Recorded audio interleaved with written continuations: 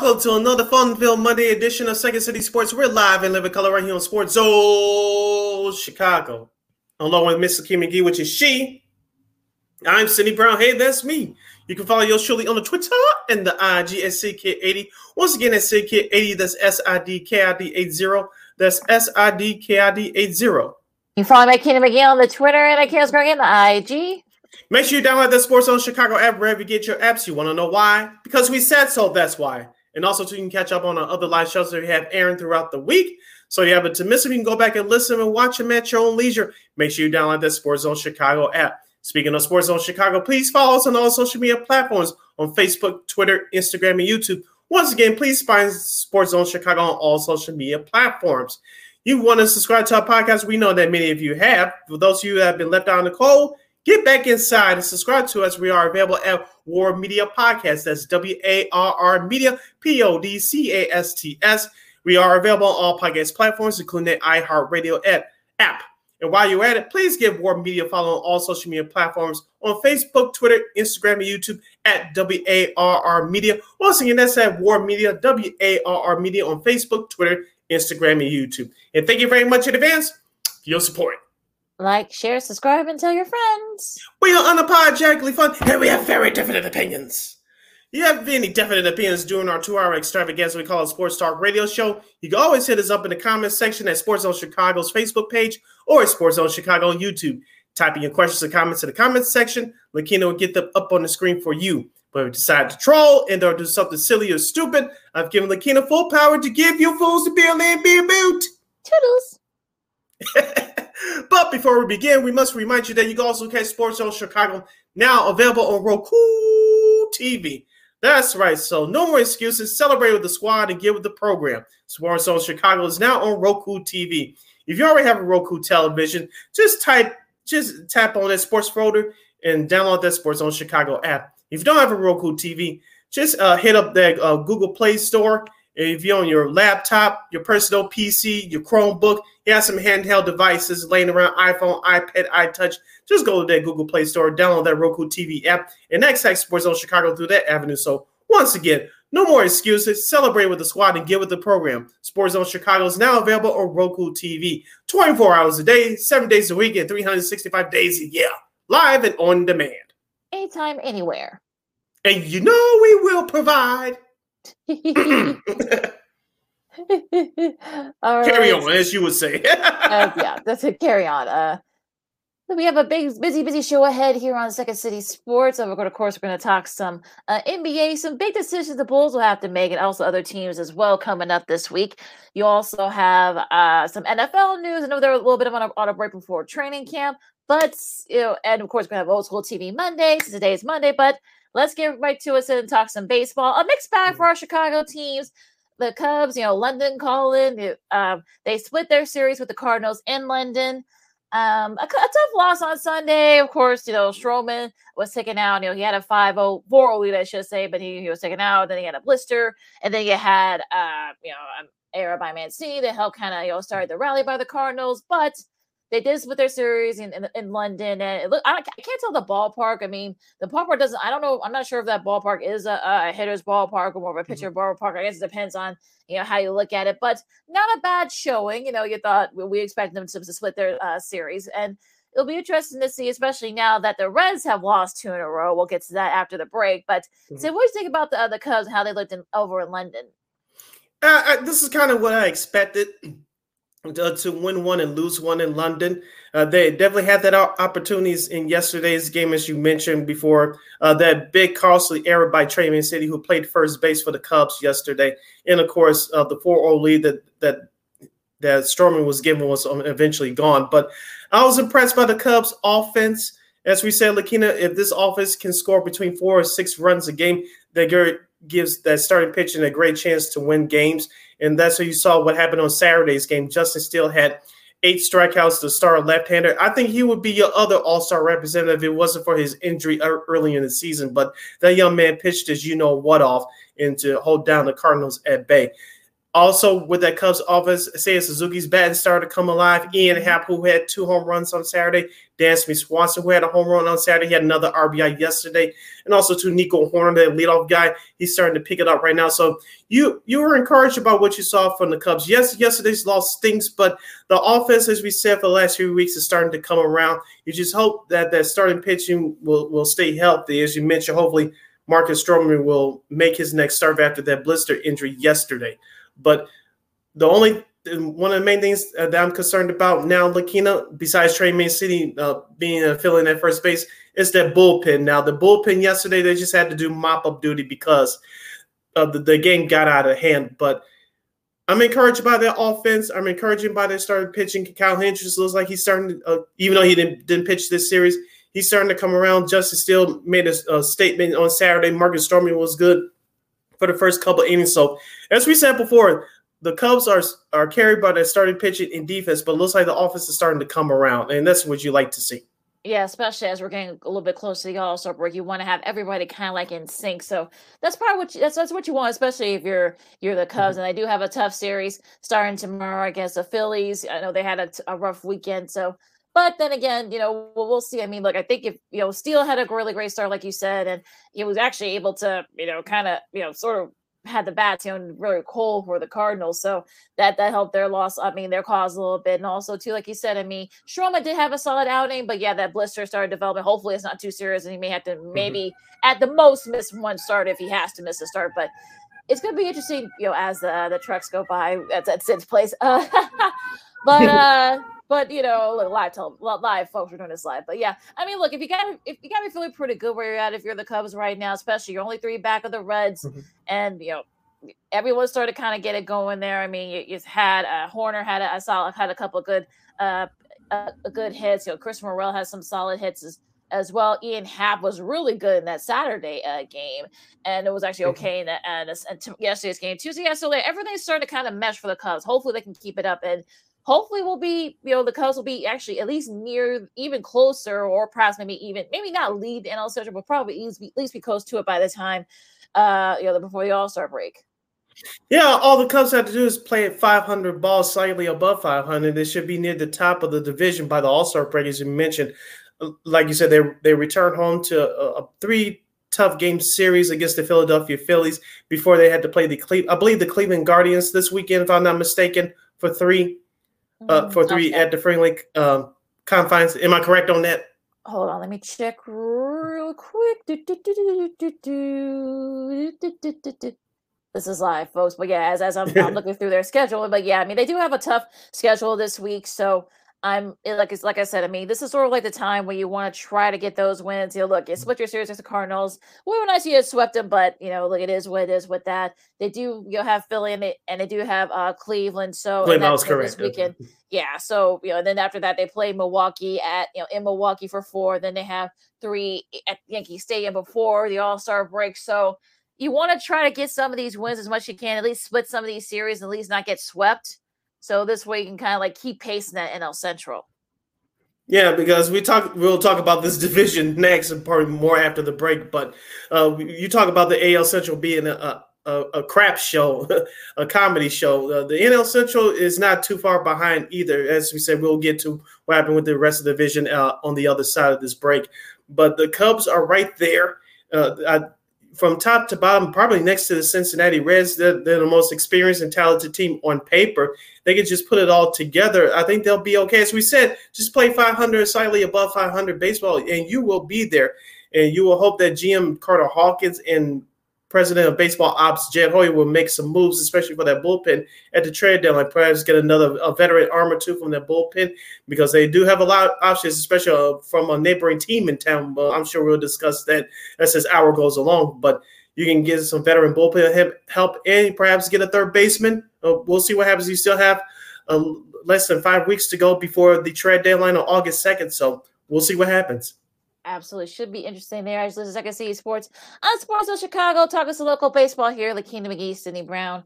Let's talk your White Sox. They had a solid showing. They beat the Red Sox 2 out of 3. And you saw Luis Robert Jr. making a case for another. He's making a case for perhaps maybe getting a chance to go to Seattle for the All-Star game in a few weeks. Had a couple big home runs, especially in the Saturday and Sunday game that kind of helped broke that game open. And then he had 2 home runs yesterday to kind of power the White Sox past the Red Sox. And solid showing pitching wise. I mean, you win 2 out of 3, yay! With which oddly enough, the Red Sox are actually, if you go by they're the quote unquote the worst team in the AL East. So I guess you can kind of take solace in that, but. I mean, look, you show a little bit of flashes. Look, like I said, Robert Jr., I think he's like 45, not 45 home runs, but I guess he got about 45 RBIs this year or something like that. So I think for me, look, okay, you beat the Red Sox. That's nice. You're still 6 back in the AL Central. So I don't know what else, but yeah, I guess you could kind of take. You have a tough West Coast trip. Well, okay, I'll say the Angels. Starting tonight, you got to go all the way across country. It's the Angels. Then you have to with Ohtani. I know they're not going to be in a good mood. We'll get to that in a second. But what do you think about your White Sox this week, Sid? As we said all year long, you saw in this series this past weekend against Boston, they're led by their starting pitching. Lucas Giolito, he had a great performance on Friday with 10 strikeouts, but that damn offense has been inconsistent all year, and it wreaked its ugly head once again on Friday. But Saturday's game and yesterday's game, it came through when it needed the most. So, of course, 4 solo home runs on Saturday for the White Sox. Just get some men on base. You would have won the game earlier, but I digress. But Elvis Andrus came through on Saturday with that game-winning hit. To get the monkey out there back for the White Sox. Kendall Graveman, I know he's going to have some trade value if the White Sox keep losing, but as we said before, Lakina, he's not your permanent closer for the future. And this is what happens when you have your best reliever on the shelf in Liam Hendricks. It looks like he may be back after the All-Star break, so we'll see what happens with that. In regards to yesterday's game, it was a bullpen day for the White Sox. Jesse Schultz did a great job. Tanner Banks, who came in and he actually started the first 3 innings. He did an excellent job yesterday, got out of a couple of jams. And, of course, the White Sox offensively did just enough to beat the Red Sox. And as I said on Twitter yesterday, those 2 home runs by Luis Jr., that doesn't put him in the All-Star game. I don't know what does. Yeah, definitely making a case there.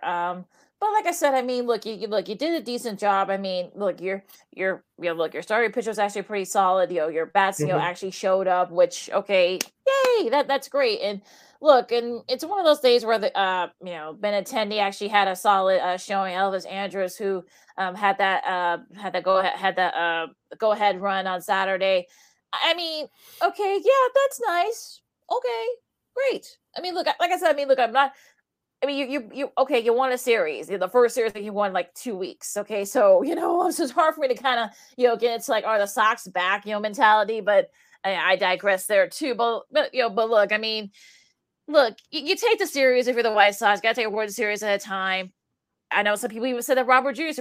could probably be traded, especially if he keeps it up. So who knows? Look, who knows how this team's going, especially with TA on the IL still. So. I honestly don't know what else to say about this win for the Sox. I mean, look, you won a series, that's nice, but I'm not gonna be overly, yay, jumping for joy about it. Sorry, I'm not. I get the pessimism because, as we said all year, this team is consistently inconsistent, and we'll see what happens with this West Coast road trip coming up. Speaking of Tim Anderson, I know they're not going to put him on an IL because they've been playing him at second base, and that error that he had on Saturday, which led to the tying run for Boston, looked bad, but. And that's what happens when you haven't played a position consistently like he's been doing at shortstop for years. And so there you go with Tim Anderson. We know he's not fully healed, but the White Sox will have to manage this carefully. We'll see what happens down the road. Andrew Benintendi, as you mentioned, came through with a big RBI yesterday. He's your leadoff hitter until further notice. I know he doesn't have the world's greatest speed, but he has enough to lead the team in stolen bases. We talked about it a couple weeks ago. So he's a professional. He has professional at-bats, and he gets on base. The Sox just got to drive him in with some consistency. You saw that a little bit yesterday. Now, with this road trip they're starting tonight at Anaheim, you have 4 against the Angels. Like you mentioned, Shohei Ohtani will go tomorrow against Michael Kopech. Now, here's the thing, Lakina. Any and every scenario is possible, except for them going 7-0. That's not going to happen. Let's be real here. They're not going 7-0 on this road trip. I think realistically, if you're a Sox fan, if you could just split these 4 games in Anaheim and sweep Oakland, That's a successful road trip. You would think 2 in Anaheim, 3 in Oakland. That's 5 out of 7. That's a good stretch, and you could perhaps get creep a little bit closer to the Minnesota Twins in the AL Central. But watch, here's what's going to happen. They'll beat Ohtani tomorrow. Maybe squeeze one more game in the Angel series, and then lose 2 out of 3 in Oakland. I don't want to put it out there, but you wouldn't be shocked if that scenario happened, would you? No, heck no. Especially the way this year plays this year. Not a chance. Oh no, look if they beat Ohtani, I mean, but then lose the other 2, or at least the next 2 out of the next 3 after that, then they actually end up losing 2 out of 3, which has happened before, oddly enough. So that's why I said, I mean, this team can't be trusted. So yeah, you had a couple, you had a nice win against the Red Sox, okay, but you're going into kind of like a little bit of a trap, especially that Oakland series. I mean, the A's are not very good, but look, we've seen weird things happen to Sox play the A's for some reason. So it'll be interesting to see as that series coming up. So we're taking a really quick break. Of course, we're going to talk more baseball after this. Bats come alive, and a whole lot of weirdness and a lot of runs and everything else in between. Lakina McGee, Sydney Brown, Second City Sports on SportZone Chicago. More Diamond Talk coming up right after this. This year, my mom got me the perfect bag for back to school. These colorful binders help me stay organized. These headphones are just what I need for studying. These new sneakers are just what I need for the new year. This jacket is a real must-have. My parents got me the skateboard I wanted. It's pretty cool. These scissors really come in handy in art class. These colored pencils, too. These new socks? They can be a real lifesaver.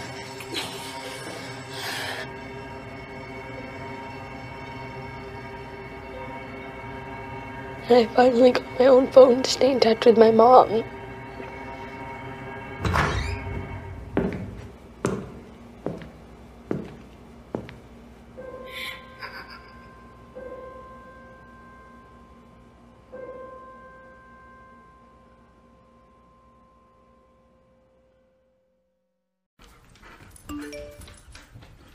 Trisha's having a sleepover tonight. Can I go?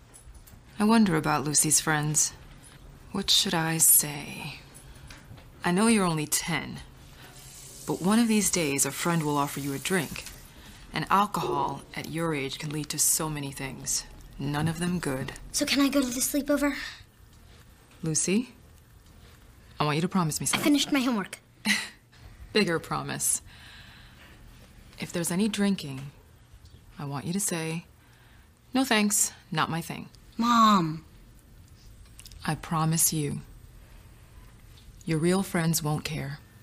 Deal? Sure. Really?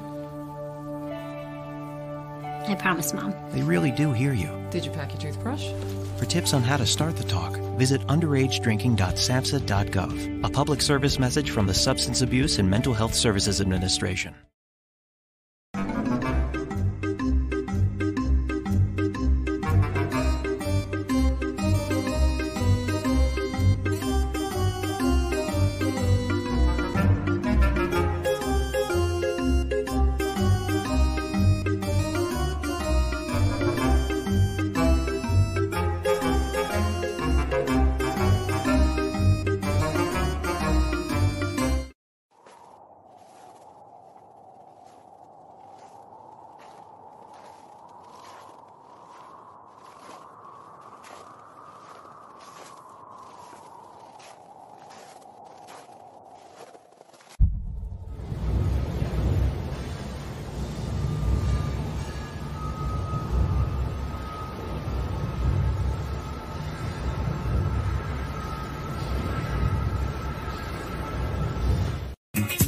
Hey, this is Dr. J, and I listen to Sean and Maya in the morning.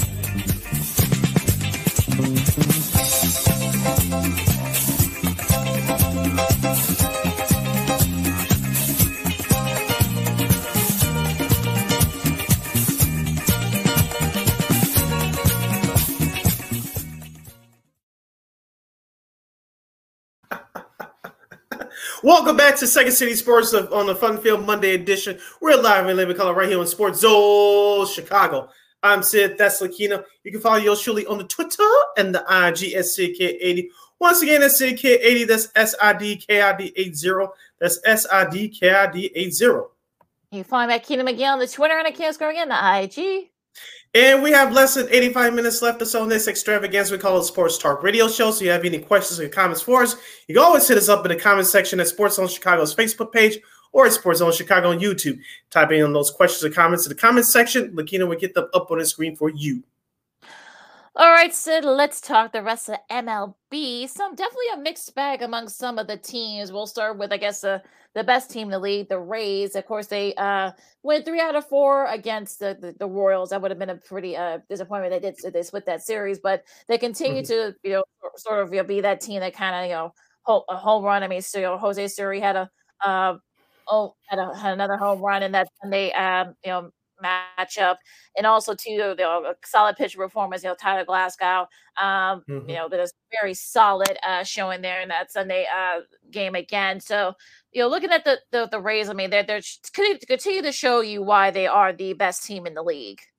Yeah, don't forget about Wander Franco, Yander Diaz, and Randy Arozarena, the former leadoff hitter. He's batting third or fourth in the lineup for Tampa Bay. As we said before for years on this show, give manager Kevin Cash credit. They don't have a bunch of big boppers in the lineup, but they played the game right. They're fundamentally sound. They have great starting pitching. Their bullpen has actually come alive as well. I know former White Sox reliever Jake Diekman's down there now. He's doing okay for them so far. But as you mentioned, Tyler Glasnow, remember he had Tommy John surgery about almost 2 years ago. He's now starting to come back. Don't forget about the left-hander Shane McClanahan, who's one of the best left-handed starting pitchers in baseball. So he has a roller right now. So Tampa Bay, even though they kind of scuffled a little bit last week, they split against Baltimore, as you mentioned. They win the series against Kansas City. This team is going to be reckoned with come playoff time. Yes, they're going to go through their struggle just like everybody else, but this is a fundamentally sound team. If you have to beat them, you have to beat them at their game. If you make a mistake against them, they're going to make you pay for it. Yes, they will, and make sure you got to be careful about that. But probably the series of the weekend, was the Astros and the Dodgers. Last night's game was actually pretty entertaining. Alex Bregman's game winner in the 11th, got that, the Astros to win that series. This is despite, shout out to Freddie Freeman, got his 2000 career hit. That actually tied that game. So, congrats to him. But of course, Alex Bregman, of course, brought the game up with the go-ahead RBI in the 11th. But so, the Astros win 2 out of 3. Maybe a little bit. Maybe we'll see this again in the World Series. We'll see. But what do you think about this series? It's actually pretty entertaining. Speaking of entertainment, did you check out Saturday's game? Yes, and I did. Doug Stanek, the reliever from the Houston Astros, a balk with the bases loaded, and then he started yelling. He started yelling at the second base umpire after that whole scenario was over. Of course, the Dodgers took a 7-6 lead. They ended up winning that game. Of course, you mentioned they failed to sweep yesterday, so the Dodgers ended up taking the first 2 games before Houston won last night in extra innings. But Doug Stanek, that was clearly a balk. And shout out to our guy Jordan Lisowski. I don't know if you saw his tweet. Someone was trying to debate him that it wasn't a balk. Jordan Lisowski said, "Yeah, look at Doug's right knee. It tells you all you need to know." Yeah, exactly. So they were able to avoid the sweep. They're talk about the Astros. That's actually their first. That's actually their first extra inning win in 7 tries this year, which is kind of odd. But so it was pretty. That was a pretty interesting game there as well on Saturday. Yeah, that balk was. That was a balk, folks. Sorry for anybody that thought that wasn't. But that was a balk. His knee flinched, so that wasn't. Because was not very happy with that call, and neither were the Astros. So, but Dusty looked like you wanted to throw everything in the dugout on the field. Dusty's very mild mannered for the most part. Yeah, so if he was pissed, you knew something was up. But the good news is for the Astros, they did avoid the sweep. Spoiler, of course, Freeman's getting his 2000 career hit, and he actually is. I'm talking about Freeman. He's actually the 6th active player with at least 2000 career hits. So, of course, Miggy Cabrera is the active leader for the Tigers with a little over 3,100 hits. So, congrats to Freeman as he joins that pretty exclusive club there. So, let's see what else. The Angels, speaking of the Angels, of course, who the White Sox will be playing starting tonight, they had a pretty weird series against the Rockies, if you will. let's see here. How do I want to recap this? Now they did lose 7-4 in the opener at Coors. Then they actually win Saturday's game 25-1. I'm not. That's not a typo. I'm not. No mercy rule here. What'd you say, Sid? I'm sorry. I said no mercy rule there. Right, 25-1. This actually despite Ohtani not having his best hitting. So it was actually Mike Trout, Brandon Drury, and Matt Diaz, hit back to back home runs on 3 straight pitches off the Rockies in that game on Saturday against Chase Anderson. The last time a team did that, hit 3 home runs in 3 straight pitches, was the Yankees on September 2020 versus the Blue Jays. So, and then of course, like I said, Ohtani had the fewest hits. He only had 1 hit that game. But then, of course, at Coors, of course, that actually makes sense. But of course, the Rockies turned around and ended up winning that series 4-3. So that was just, like I said, that was a very strange series all around. So what do you think?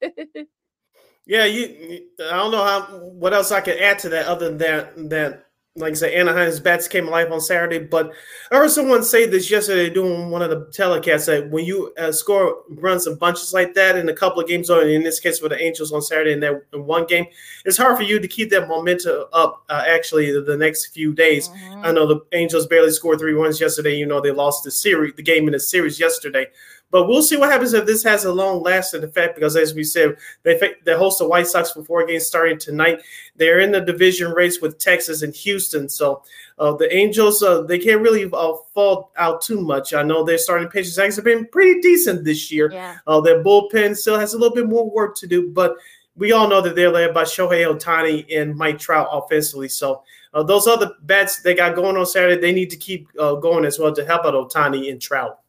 Yeah, they scored a franchise on that Saturday's game. They got a franchise for 13 runs in the 3rd inning, so that basically just broke the game wide open. Everyone was making fun of it, but it was just hilarious. But yeah, I wonder if our buddies Christy Mack or Cax are being her fiance Chris Gill. I wonder if they got like a friendly wager there for that series, that Sox Angels series started tonight. We gotta ask them. Oh, that's right. Yeah, we gotta ask. I'm sure they got a nice little friendly wager there. We'll see. We'll ask them that in a couple of weeks. But probably another series that actually did turn some heads was the Braves Red series, of course. Excuse me. Yeah, that was a pretty interesting series too. Very entertaining. Another very entertaining series, I should say. 11-10, of course. The Reds won that. It's sort of kind of a slugfest there. And but the Braves actually come out to win 7-6. Both scores were 7-6 in that Saturday and yesterday's game, so they won the series there. But yeah, so that helps the Cubs out a little bit. I'm sure a lot of Cubs fans are happy or grateful for that. Matt Olson had the go-ahead homer that helped the Braves, take that the game and that series. So what did you think about that one? As you mentioned, it was a very entertaining series. The Cincinnati starting pitching took a beating over the weekend. Their bullpen, which has been very good over the last 2 or 3 weeks, it got touched up as well.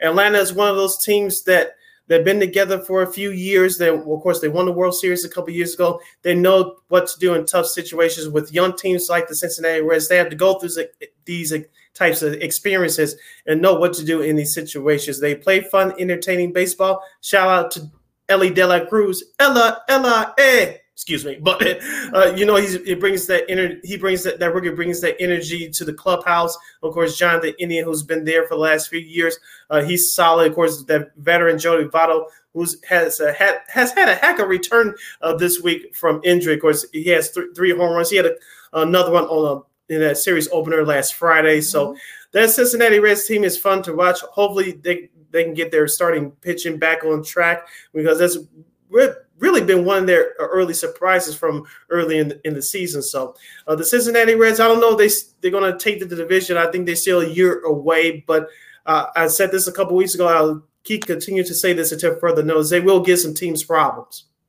Yeah, you cannot count them as an easy win anymore.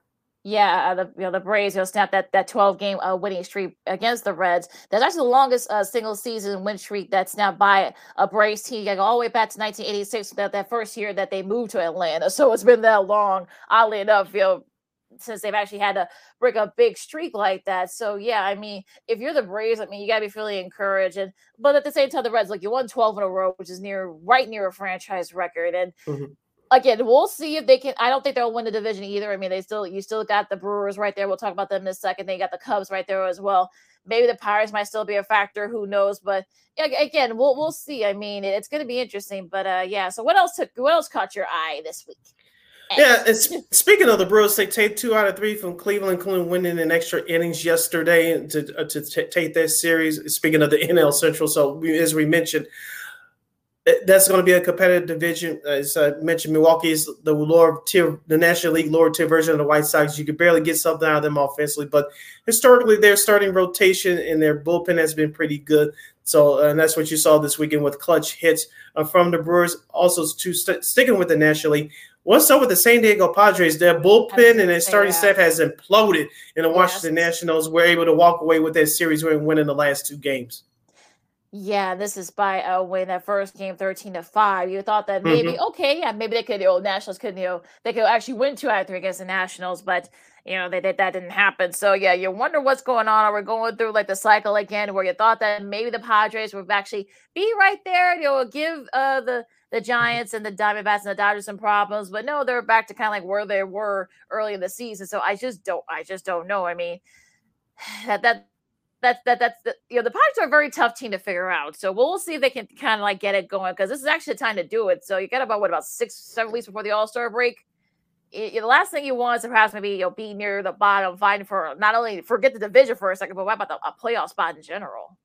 Yeah, and staying with that the NL West race, pardon me. You mentioned the Arizona Diamondbacks. They avoided being swept by the San Francisco Giants. They won the series finale on the road yesterday, 5-2. Of course, the Giants take the first 2 games of that series, 8-5 last Friday. Of course, 7-6 last Saturday. Lakina, I'm not going to sit here and say that the San Francisco Giants are the team that they were coming out of nowhere 2 years ago, but this team can hit some hit in the clutch. Of course, Jock Peterson, Lamont Wade Jr., of course, Brandon Crawford still hanging around for some reason or another, and also too they get some good quality starts from their starting pitching, and their bullpen isn't too bad either, led by Will Rogers. So San Francisco, I think I trust them a little bit more. If you had to hold a gun to my head between San Francisco and Cincinnati, who you trust a little bit more, I say San Francisco because they've been together a little bit longer, but San Francisco, I don't think they're going to stay out of this NL West race either. Like you said, San Diego wants to make a move. They got to make a move now, because I don't think that I don't think that San Francisco is going anywhere. No, I think it's going to be a 3-team race between them, the Dodgers, and assuming the Diamondbacks are still there. I still don't think the Diamondbacks are going to be up there. I just don't think they will. I think the lack of experience, that's what's going to get them in the end. I think the Giants and the Dodgers, they've both been there, so I think it's going to be between those two. If the Padres will get their act together, I mean, they could end up being on the outside looking in the cold. So I'm hoping that they'll figure it out. But yeah, I think the Giants are kind of like they're stabilized a little bit. So we'll see what happens there. Now, my Toronto Blue Jays, they win. They went 2 out of 3 against Oakland. I was a little bit miffed when they lost that first game, but they did bounce back. Of course, they beat Oakland 7-3, and of course 12-1. They just hammered them yesterday. So I'm feeling a little bit better now. That 12-1 win was behind Kayvon Biggio's 3-run home run. So, and of course George Springer also had his 55th, I should say, career homer. So I feel a little bit better about the Blue Jays a little bit. I think with the Rays being as far ahead as they are, I don't want to say that the AL East is gone, but you still got a shot at the wild card. So we'll see. But yeah, it's going to be, especially these next few weeks before the All-Star race, it's going to be kind of a slug by see how these teams can position themselves, especially in the wild card races. As we always say about Toronto, they're led by Vladimir Guerrero Jr., and their offense it comes and goes sometimes, because we all know that they hit home runs and score runs in bunches, and we saw that in the series against Oakland this past weekend. The other concern that I have is their starting pitch. I know you have Jose Barrios. We know Alex Manoah is down in rookie ball. I don't know if you're going to see him again this year, but the rest of that starting rotation is going to have to pick it up. Their bullpen is actually not too bad, but it's led by the offense. I'm concerned about the rest of that starting rotation. If they can get that together, get back on track, they could really be a dangerous team than what they are right now. Absolutely. So yeah, I'm a little. That's the thing I'm worried about with the Blue Jays. That's what kind of got them last year, the last couple of years, I should say. So they really need to get that pitching together. So hopefully they can kind of get it going, and we'll see what happens with that. Now, going back to the National League for a second, you got the Marlins. They win 2 out of 3 in their series. If I get my computer for a second, yeah, they win. Well, I should say they win 3 out of 4. I should say against the Pirates. Of course, they started playing on Thursday, and Yuri Perez on that Saturday matchup, he struck out 9 over 6 scoreless innings, and he is the 5th pitcher to record consecutive games with at least 6 innings pitched, 0 earned runs, and 9 strikeouts before turning 21. He's only 20 years old right now. It says earned runs became the official stat back in 1913. So he's already making a case, I'm sure, for Rookie of the Year. And I'm wondering, like, could the Marlins, we kind of went through this with the Marlins last year. I mean, can they keep it up? Can they, the lack of experience? I mean, I know that there's been a lot of talk about maybe trading some of these guys, but I feel like the Marlins, could they perhaps maybe give the Braves some fits? Maybe, but but they're definitely they're kind of like the Reds in a lot of ways, that you can't count them as an easy when they have too many great players on that staff.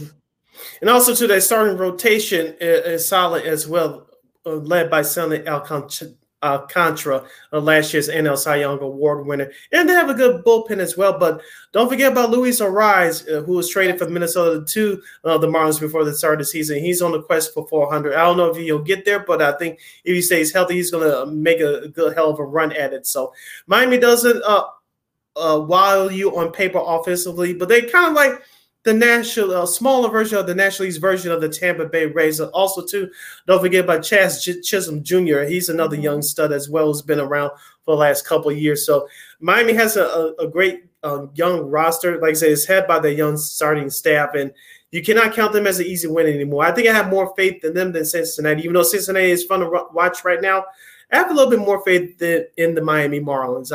Can they challenge the Braves? I think they can, but I don't think they'll have enough horses yet to overtake them.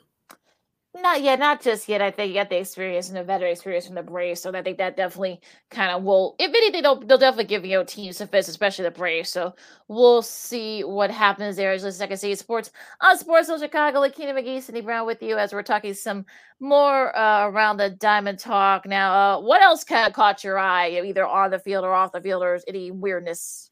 Wrapping up the comedy of divisions of the AL Central, of course, the Minnesota Twins. Yeah. the Minnesota Twins take 2 out of 3 from those frauds in the Detroit Tigers. Detroit had a chance to win that series yesterday, but comedy of errors and the other silly stuff, and Minnesota took advantage of those miscues yesterday. Of course, Carlos Correa has been on a mini power streak lately. He had another home run yesterday, and of course, as I mentioned, Minnesota wins the game 6-3 yesterday to take 2 out of 3 in Motown. And back to the NL East, those New York Mets, Lakina, they lose 2 out of 3 to Philadelphia. You didn't, only that your offense did enough yesterday, but your bullpen pissed in the pan yesterday. Not 1, but 2 hit batsmen in the 8th inning with the bases loaded. What's going on here? Like you said, comedy of errors, I guess, with the Mets there. Of course, we heard about, some people already say that maybe, Buck Showalter should have his, should get the axe, but they have not had a good showing. They've been very disappointing. You lose 2 out of 3, to Houston, then you lose 2 out of 3 against your division rival, the Phillies. And look, I don't know. I mean, the bullpen has been, melting down, of course. Scherzer and Verlander, they've been up and down. Your hitting's been inconsistent. So yeah, kind of like the White Sox, I guess. But they actually did, like you said, they did have a shot to win that series. But like you said, the bullpen just, I don't know what to say about that. But I don't know what to say. I don't know. Like you said, where's the circus music when you need it for that one? Because that was just a terrible show in there in the 8th inning by the Mets. So I don't know. I mean, you walk 3 batters, you hit 2, you make an error as well. So yeah, it was definitely a comedy of errors in that game yesterday, especially. And also, too, for the weekend wrap-up, Lakina's other team, I don't know if she's going to divorce them or not, quote-unquote, but the Seattle Mariners lose 2 out of 3 to Baltimore on the East Coast over the weekend. And Julio Rodriguez was robbed of a home run yesterday by Anthony Santander. That was a great catch by Santander yesterday. Yeah. But Julio Rodriguez robbed, I forgot who it was, he took a home run away from Baltimore on Saturday, but payback, so what happened to him yesterday. Yeah, they were not very happy with that home run, Robert by Rodriguez, and again, I was like, that was a great catch by Santander. So yeah, you got to give him a little bit of credit there for that. I mean, look, Baltimore, that's a great Baltimore squad. They got a solid squad, like I said, Santander, Ty France. I mean, that's a really good. Good Orioles team. So yeah, I think they're, like I said, I'm not giving up on the Mariners just yet. I think, they lose 2 out of 3 to the Yankees. They lose 2 out of 3 to the Orioles. I mean, they've had a very tough schedule. They do play Washington with a little bit of home cooking starting tonight. So we'll see if they can kind of try to make it a little bit interesting here. But yeah, losing 2 in a row. I mean, I think they're still adjusting the fact that they're no longer the Hunters. They're now the Hunted. And like you said, Texas has been very good. Angels have kept it up so far. So that AL West is very tough for the most part. So yeah, they're in a very tough spot now. But yeah, I'm hoping they can turn around. I'm not losing hope on them just yet.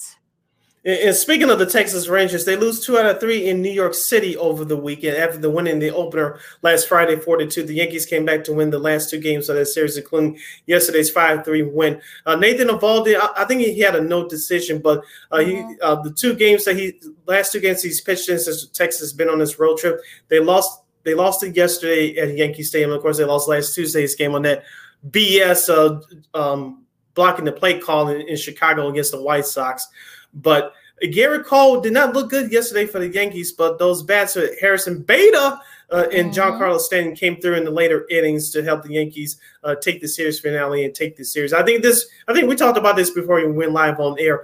This was a bigger series. It was a big series for Texas, but I think it was a bigger series for the Yankees because you're still without Aaron Judge. He may return to the lineup later on this week or next week. We'll see what happens with that. But this was a bigger series for the Yankees. Yeah, they really needed this to talk about the Yankees because, like you said, with Judge still being out with that toe injury and such. So yeah, that being able to kind of win the series is one of the best teams. I think that's really solid. Even though Garrett Cole did not have the best start, but yeah, look, I mean, Bader picked up the slack. They were able to kind of Cole got out of a couple of jams, a couple of times, and that 1-0 win on Saturday for the Yankees. I mean, it was really, Cody Holmes was able to get out of a couple of jams there, and that definitely helped them a little bit too. So yeah, if you're the Yankees, I'll say the Rangers first. I mean, it would have been great to have 1-2 out there against at Yankee Stadium, but this is more important for the Yankees because just keep affected with the psyche of it, especially with just still struggling with that torn. Apparently now he has a torn ligament in his toe. So, geez, now we'll see if he is back. Whether he is supposed to come out with the next couple of weeks, but we won't know how he'll look. So.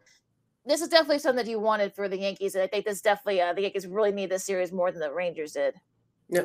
Before we close up shop for hour number 1 here on Second City Sports, we'll give you the MLB schedule for tonight in the series that are starting tonight and the others that are starting tomorrow. Tonight's schedule looks like this: Monday, the White Sox will start their 4-game series on the West Coast against the Anaheim Angels tonight at 8:38 p.m. Central Standard Time. Dylan Cease will take the bump for the White Sox. He's looked great his last 3 starts. Hopefully he can keep it going. Hopefully he get some offense to back him up, please, White Sox. Please help him out. Thank you.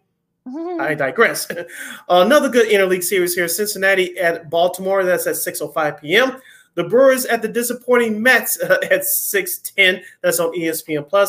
The Minnesota Twins will head down to Atlanta to take on the Atlanta Braves. Go Braves for that. The Tigers will take on the Texas Rangers. That's at 7 o'clock. And the Washington Nationals will face Lakina Seattle Mariners. She's not giving up on them yet. They'll start that series at 8:40 p.m. And some of the series that will be starting tomorrow. You got San Diego and Pittsburgh. That should be an interesting match. Pirates been on the free fall. Yeah, I know. They've been pretty bad lately. San Francisco and Toronto. This is another chance that should be a fun series. There's a chance for Toronto to try to kind of right the ship a little bit. Miami and Boston, safe to say they probably will not be in a good mood after losing that series to the White Sox. So we'll see. That's going to be a sneaky good series, I believe. That is going to be a whole lot of fun. Houston and St. Louis and old NL matchups here. A couple of rivals there. Detroit and you already did Detroit and Texas. Philadelphia and Chicago and the Cubs. They start that series tomorrow. Incidentally, that Minnesota Atlanta series, the second game of that series will be on TBS. That's going to be the Tuesday game of the week. Cleveland and Kansas City. Then you got the Dodgers and the Rockies. Then you got the Yankees and the A's, and I think I got Tampa and Arizona. That should be a sneaky good series too. Yes, and that's your schedule for MLB for this upcoming week, Monday through Wednesday, right here. You're listening to Second City Sports or SportZone Chicago. So that's your MLB schedule for the next couple of days to start off this week. Absolutely. So, hour number one in the books, hour number one in the books, hour number two straight ahead. We're going to talk some NBA, some free agency, and some big trades, including the one that just came down across the wires about 10 minutes ago. We'll talk about that. Also, some NFL news as well. Yes, there's some NFL news as well. We'll delve a little bit into the Hockey Hall of Fame, and also some sports media news. I know Sis got some sports media news he'll tell us about. Also, we got Old School TV Monday coming up next. So going a little bit out of the box for this one today, so we wrap up Black Music Month. You guys are going to love this one. Ooh, this should be, okay, a little teaser there. So busy hour two coming up. Lakina McGee, Sydney Brown, Second City Sports on SportZone Chicago. We go to the hard court and the gridiron coming up right after this. No, I don't know though. I'm scared. You're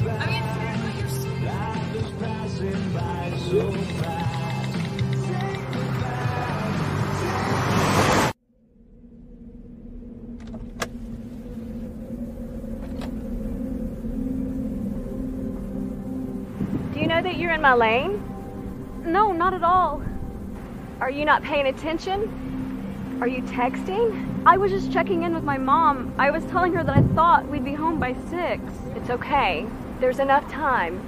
Just pay attention. I'm not even halfway through my text. There's no way. I'm not even going to look up. My babies are in the car. You have to pay attention. It's just supposed to be a quick text.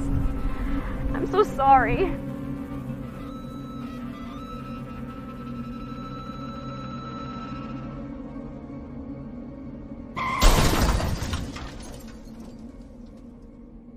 Hi, I'm Tom Brady, the director of DODEA. September is National Suicide Prevention and Awareness Month. The simple act of reaching out and caring for those in our communities is something we all can do.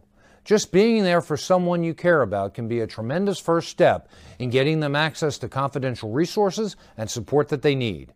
It only takes one person and one small act and 1 minute to make a difference. Let's make a difference.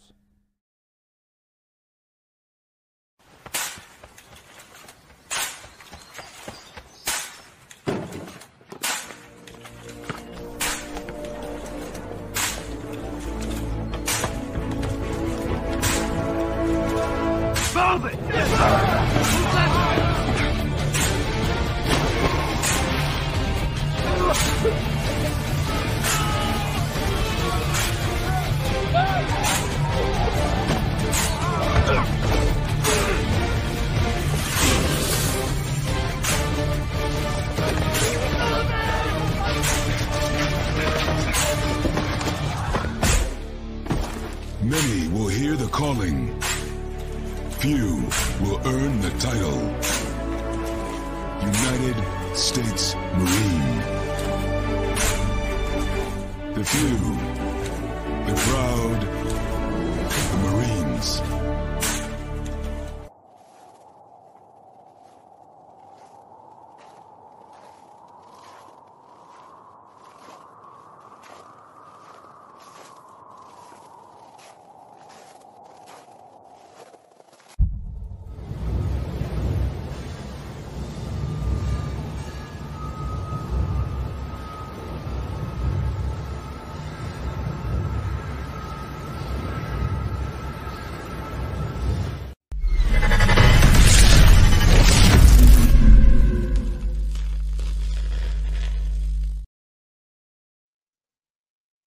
Welcome back to hour number 2 of Second City Sports on the Monday edition. We're live in living color right here on SportZone Chicago. I'm Sid. That's Lakina. You can follow yours truly on the Twitter and the IG at SidKid80. Once again, it's SidKid80. That's SIDKID80. That's SIDKID80. You can follow Keenan McGee on the Twitter and coming in the IG. We have less than 55 minutes left or so on this extravaganza. We call it Sports Talk Radio Show. If you want to hit us up in the comments section, you can do so by going to SportZone Chicago's Facebook page. or at SportZone Chicago on YouTube. Type in those questions and comments in the comments section. Lakina will get them up on the screen for you. And just a daily reminder, you can also catch SportZone Chicago now or available on Roku TV. All right, Sid. So we've got some lot to talk about still. Let's go to the NFL. But let's do NBA first because that's really the more pressing thing right now. Of course, a big trade just came across the pike a little over 20 minutes ago. The Hawks are finalizing a trade, according to Adrian Wojnarowski of ESPN. They're finalizing a trade to send John Collins to the Jazz for Rudy Gay and a future second-round pick. Atlanta's largely unloading Collins' contract, 3 years, $78 million for some roster building, flexibility, and alignment. So, with the chase of the salary cap, of course, we talked about the last couple of weeks. So what do you think about this trade? Yeah, I think this was a salary dump, and John Collins, if you paid attention, he's been a name that's been floated out there in trade talks for the last 2 or 3 years. Of course, the Hawks made that surprising run to the Eastern Conference Finals during that 72-game shortened season a couple of years ago with Trae Young. He was a big part of that, but, his future was always in flux, and now we know partially why, because of the money that he was making. But we'll see if they can keep Trae Young. Remember, they acquired Dejounte Murray, the former San Antonio Spurs, around this time last year via trade. So we'll see if they can build some better pieces around Trae Young. If they'll keep Trae Young, which I think they will, but will they build some better pieces around him? We'll see. But on the other hand, for Rudy Gay, I didn't know he was still playing, Lakina. You're talking about getting old. Oh, yours truly's getting. I remember he was coming out of UConn about 15, 17 years ago. I thought he quit by now, but I guess he still has some value. I don't know if he's going to play for the Atlanta Hawks. If not, I'm sure he's going to ask for a buyout. But we'll see what Atlanta does in terms of roster building for if they're going to add another veteran or not. Maybe DeMar DeRozan is in play for the Atlanta Hawks because he's entering his final year with the Chicago Bulls. And so we'll see if they're going to try to add those type of areas to go along with Trae Young. We'll see what the front office of the Hawks do this summer. Yeah, that's going to be very interesting to see what they decide to do. Like you said, with the change of the salary cap, I mean, it's going to be interesting, how everyone else is sort of going to be able to do this. So, like I said, it'll be interesting to see what happens with that. Now, the Damian Lillard situation keeps getting weirder. I mean, first, they thought that maybe he was going to stay. Then he said, "Oh, I want to leave." They say he wants to stay, and then he did an interview saying he wants to leave, and then he wants to see how Portland does. Of course, apparently he wasn't very happy that Portland actually used the second-round pick instead of using it as a trade piece and all this stuff. Like, oh, my head hurts. Sid, what do you think? I'm kind of, I'm kind of like this whole thing's really like just making my head spin, like literally, like not literally, it's almost like it's almost like the Lamar Jackson situation back with the Baltimore Ravens. Can we get a final resolution, please? Yes. Can we? And I like Damian Lillard personally, but I think it's time for him to go because I don't, Portland, they're in a reset mode right now. We mentioned all the young players they have with Anthony Simons.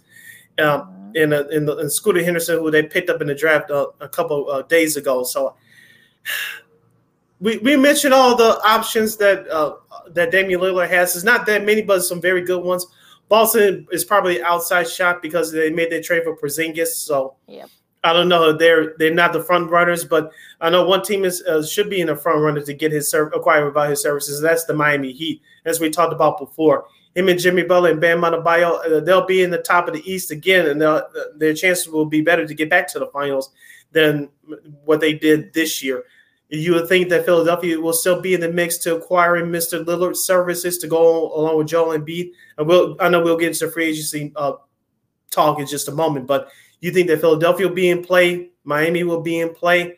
No, not the Bulls. The Bulls will not be in play for Damian's services. So, Bulls fans, I hate to disappoint you, but Dame Dollar will not be coming to Chicago wearing the Bulls uniform anytime soon. So, Oh, and I know our buddy Matt Peck was very losing sleep over that one. But yeah, I mean, look, I think if there is a trade and such, I mean, I'm sure.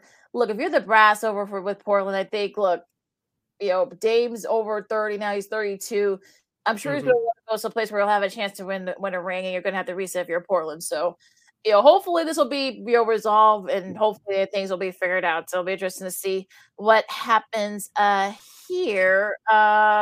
Let's see. Josh Hart, of course, he was he was traded a couple of times. He's now with the Knicks. They actually they extended the player option, whether or not they're going to pick up his option. So we'll see if they do that. And stay with the Knicks. D Rose, his option for next season was declined by the Knicks. So there are already some people in the Bulls, Bulls fans are already saying there should be kind of a reunion of some type. Look, I would love for D Rose to come back here, but where will he fit in this offense? And also, too, I mean, they're not close to win a championship. So, like, I don't, what would be I don't know, get the sense of that. What do you think, Sid? I just don't get it. For the storyline of it, it'll be a great return for him to cap off his career. But for what the Bulls need right now, he's not the answer. If he would come back here, he'll be a guy off the bench. And I don't know if Billy Donovan will. Excuse me. I don't know if Billy Donovan will use him the right way. And for Bulls fans, you're not going to get the D Rose from early in his career. You're not going to get the 2015 Derrick Rose when that was at the end of that run with him and Jimmy Butler, Pau Gasol, and those in that group. So if he comes back, fine, but just lower your expectations. Me personally, I don't think that AK and Mark Eversley are going to go after him. The one player, as we delve into this free agency talk right now, the one person they should go after is Fred VanVleet. Of course, he declined his option with the Toronto Raptors earlier today. So that's a player that the Bulls should go after, especially with Lonzo Ball not playing next year. Probably, unfortunately, probably will never play again. I don't want to put that out there, but we all know he's not going to play for this upcoming season. Perhaps he'll never play again in the Bulls uniform. We'll just say that. But they should go after Fred VanVleet.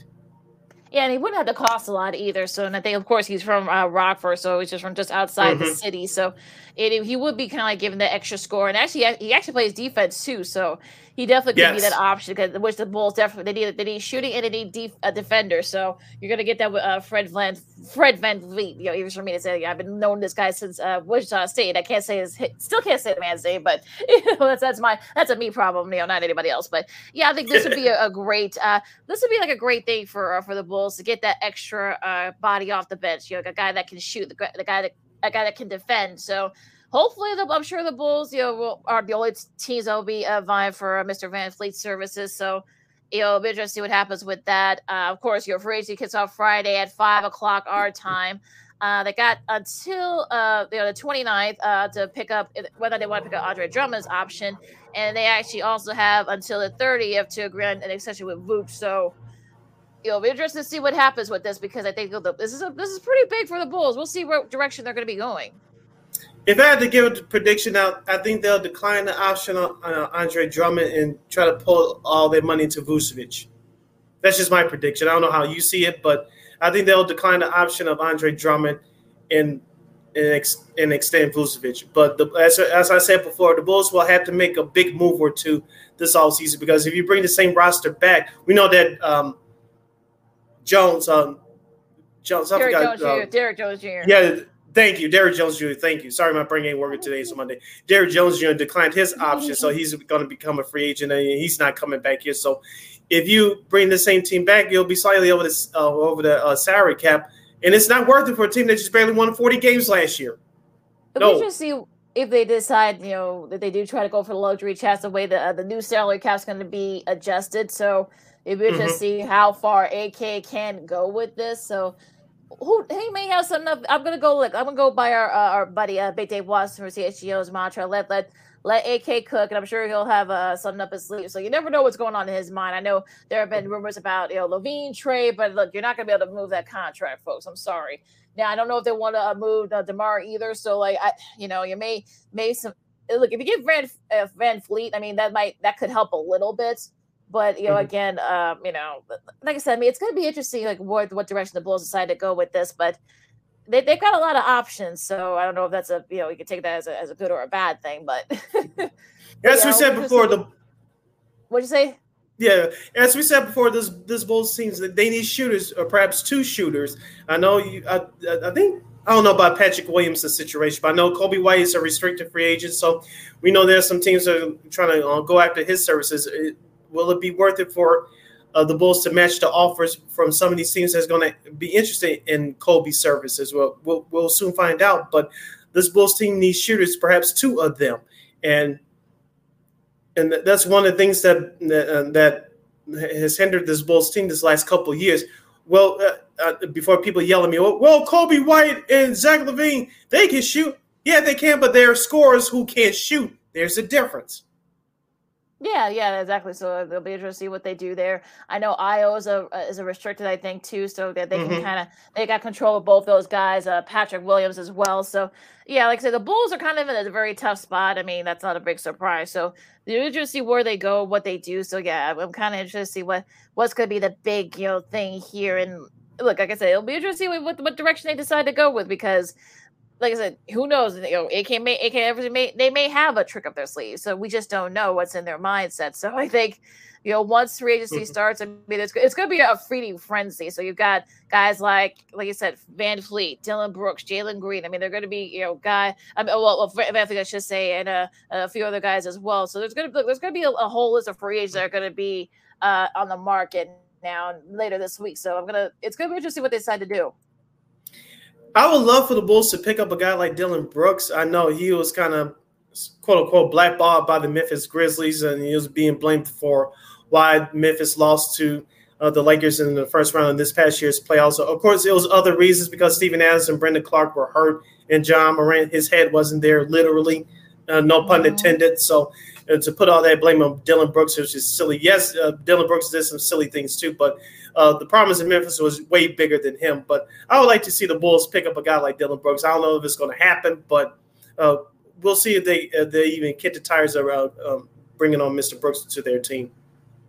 Yeah, I'm about to say maybe I know they go pretty far about talking about Brooks and Donovan, so maybe they will probably at least maybe he'd probably be pretty reasonably priced too. So it'd be interesting to see what happens here. What else? Who are the free agents? I know would you want a Harrison Barnes, a Will Barton? Let me see. I know you don't want Malik Beasley. Biyombo, is that Bismack Biyombo? Would that be a guy that you would want if you're the Bulls? No. He's slightly older version for Andre Drummond. Yeah. So, no. Thomas Bryant, who declined his option with the Nuggets, and now the defending champion Nuggets. Jared Butler, Javon Carter, Michael Carter Williams. Bring him back to the Bulls or something like that. So you want to bring Michael Carter Williams back to the Bulls? I mean, that's a familiar name. But any great shooters on that list, free agent list? Hold on, let me see here. I'm looking. Let me see here, of course. Yeah, because if not, like I said, the Bulls will definitely have to make some trades, perhaps a couple of trades to bring some shooters in here, because this team desperately needs shooters. Okay. Crowder, Seth Curry, maybe. He wouldn't be bad for the Bulls. Maybe reasonably priced too. Let's see here. Yep. Yeah, that's pretty much it. Yeah, that's pretty much it for the most part. I mean, we're talking about shooters and guys that can defend. So the list is actually not that big. So like I said, Van Fleet's going to be like the big prize, and the Bulls are going to be trying to, get that. But I'm sure there are going to be other teams that are going to be doing it too. So, they'll be interesting. But yeah, I'm kind of interested. I can't wait till for free agents to start, because it's going to get interesting to see where all this goes and where a lot of those guys are going to be going. Yeah, as we said before, the Bulls need some cap flexibility. They're up against it, and they're going to have to make a couple of trades if they want at least a couple of these guys off the free agent market. All right, as I can see, sports on SportZone Chicago. Lakina McGee, Cindy Brown with you, talking some free agency and a little bit of some basketball here. Now we're going to go switch gears here and talk a little bit of football now. I know they got a little bit of time between now and training camp, which starts about this time next month in some spots. Now, Dalvin Cook is a name that's still being, still on the market now. I'm sure he's taking his time now. I saw on Good Morning Football earlier this morning that maybe perhaps him, going to the Jets, perhaps, maybe, yes, no, maybe so. What do you think? Would that be a good fit for Mr. Cook? I think it would make sense only because it will be soon the second-year running back Breece Hall, who tore his ACL last year. He actually he was on his way to a good rookie year, but until he tore his ACL in the game at Denver last year. So I think it will make sense for the Jets. They'll give another extra weapon for Aaron Rodgers coming out of the backfield. I think it would be a good tandem between him and Mr. Hall. I think that's the only reason why they were signing him, because they want to bring Breece Hall back. You don't want to rush a young guy's with that kind of talent back because he's still recovering from that torn ACL. I think that's the only reason why the Jets were considering. But it'll give Mr. Aaron Rodgers another weapon out of the backfield. And actually less emphasis on him to have to throw the ball, so that might help a little bit. Mm-hmm. Look, we talked about this with Dalvin Cook a few weeks ago. Some like the various places that he could go. I know you've wanted him to go to Buffalo. We'll talk to Buffalo because they had sent a couple of their key guys in a second. Let's see here. Maybe Philadelphia. I don't know what their cap situation is. They got a bunch of running backs on the roster already, so yeah, might be a little crowded there. Yeah, it is crowded there. Maybe Jacksonville. Like I said, he's from around that area. He went to Florida State, so maybe Jacksonville. They could always use another running back. Let's see who else. I know. I'm sure the Bears. I know Miami's on top of that list, and yeah, like I said, it'll be a great fit for the Dolphins. But Tua Tagovailoa, say that 5 times fast. He has to stay healthy for that offense to work. Yeah, absolutely. And I think that's another thing. And it's like I said, it's gonna be interesting. I'm sure he's gonna want to try to be in a roster by training camp. I'm talking about Cook. So I know that Good Morning Football guys have said that Dan Orlovsky from ESPN. I know yes, his food takes are not very good, but he actually is a pretty good football analyst. But we won't get into that. But yeah, he's actually also he actually is making the case for just the opposite. He does not think that he'd be a good fit. I'm talking about could be a good fit with the Jets. I know he has said Buffalo. I know a couple other teams he said as well. Perhaps might be a better fit for him. But I mean. I like the fact that the Cookie is taking his time, but I'm wondering, I'm sure he's going to want to, go to a place where he'll have a chance to win a ring. But also, too, I'm sure he probably going to want to see where he's going to get some touches. Yeah, and if you're Dalvin Cook, that should be your concern right now. Where can I go get the touches, and where's the team who has the best chance to win? I keep saying Buffalo, but with the head coach Sean McDermott being stubborn many times, okay, let's just say if you're Dalvin Cook, you do sign with Buffalo. Are you going to guarantee me a certain amount of touches? We all know that Sean McDermott likes to run Josh Allen into the ground. Well, hopefully that right elbow injury is healed up from last year. Because if it's not, Buffalo's going to be in trouble. They can have the best running back in the league on their team, but if you running Josh Allen more than you giving carries to your running back, it's going to be a problem. We all already know that Stephon Diggs is unhappy again, so – they got to get that situation taken care of right before the season starts, right before training camp, you assume. So I just don't know what's going on with the Sean McDermott and the rest of that Buffalo Bills front office right now. They have the talent there. They do, but just they can't get out of their own way sometimes.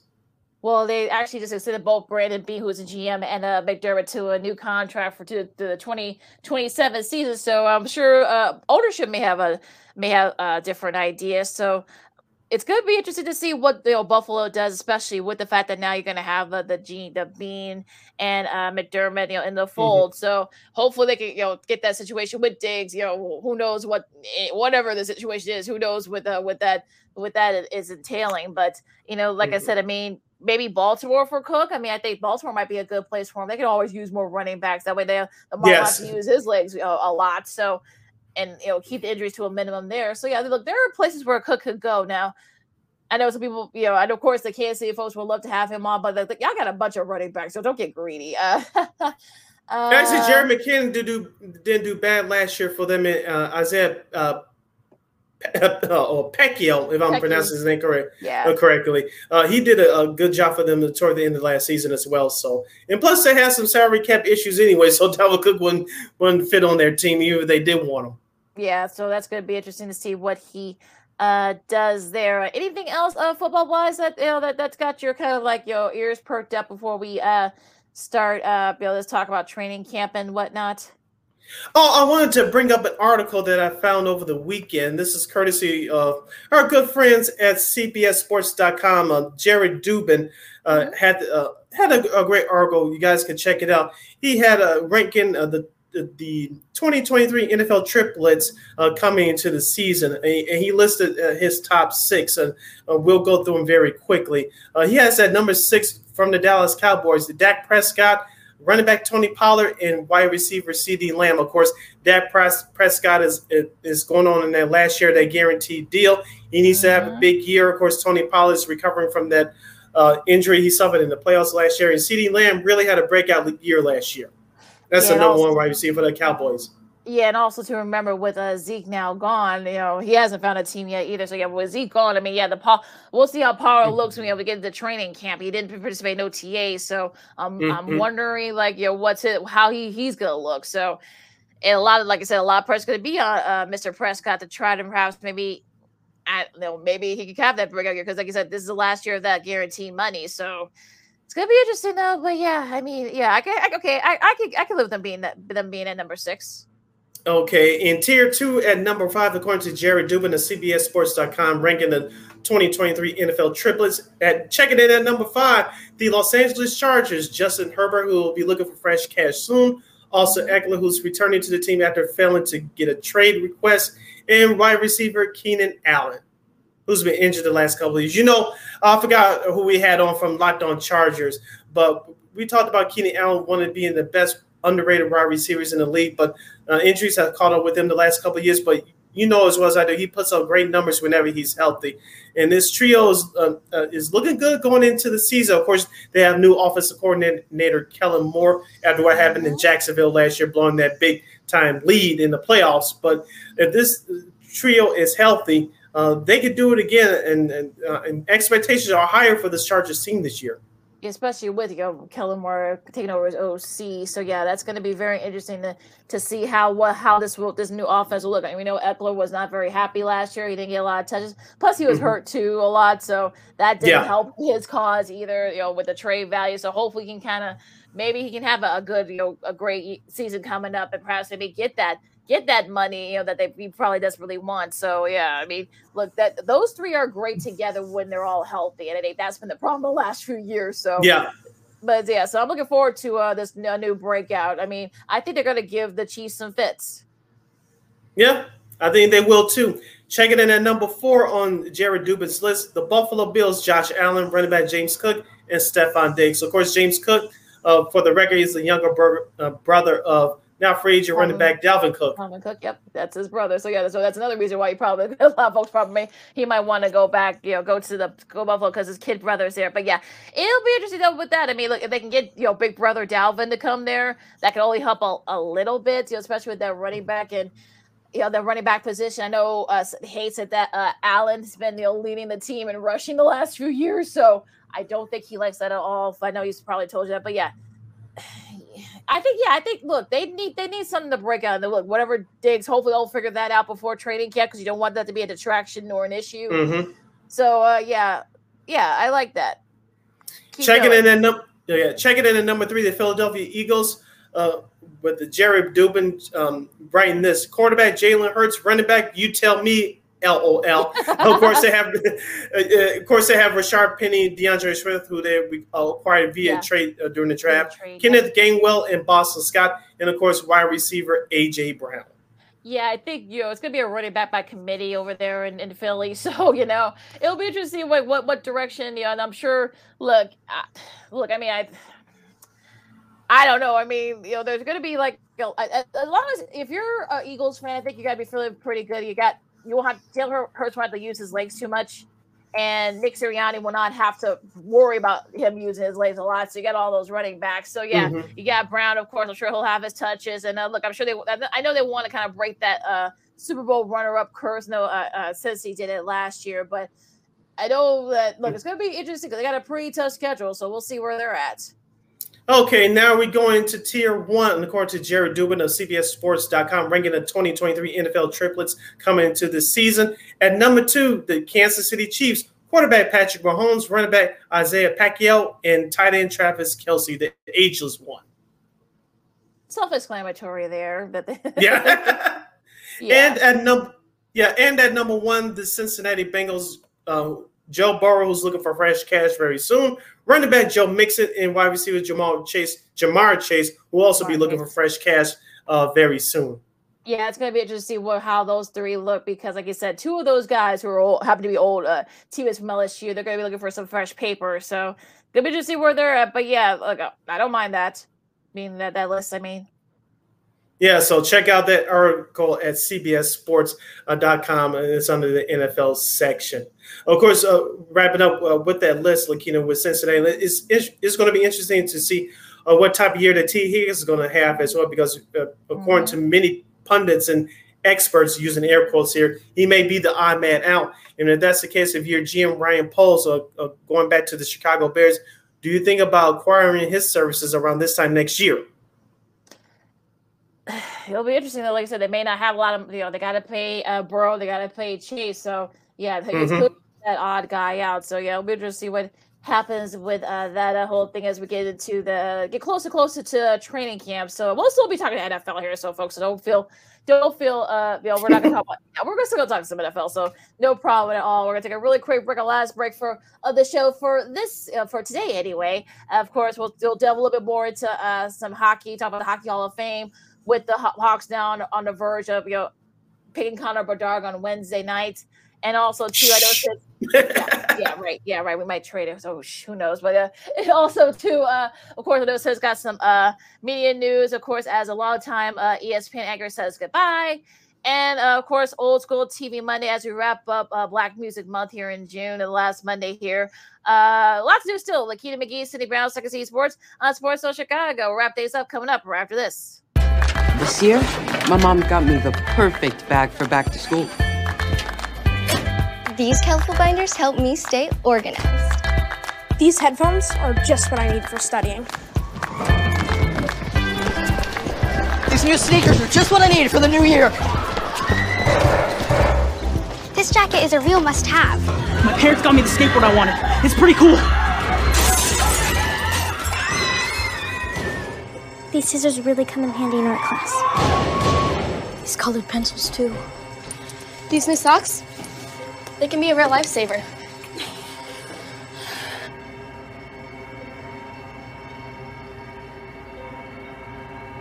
I finally got my own phone to stay in touch with my mom.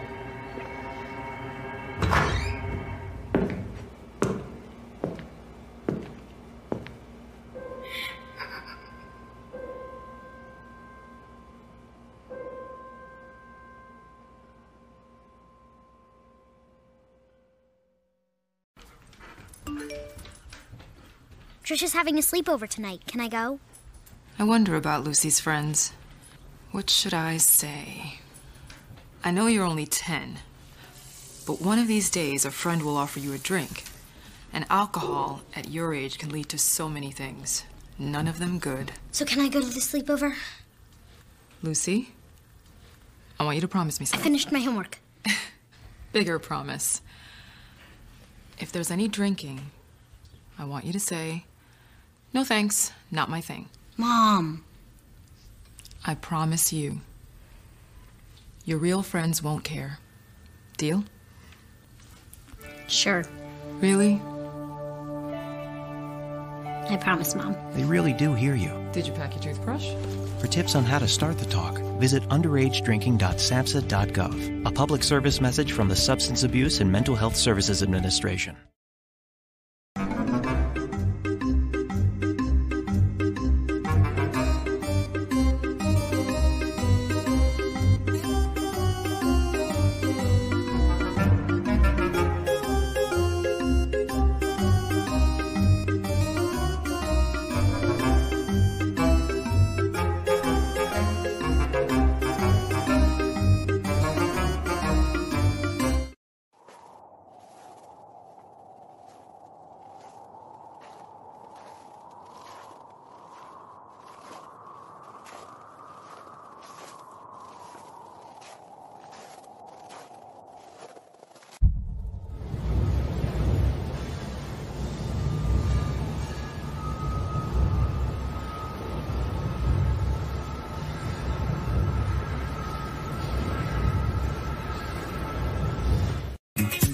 Hey, this is Dr. J, and I listen to Sean and Maya in the morning.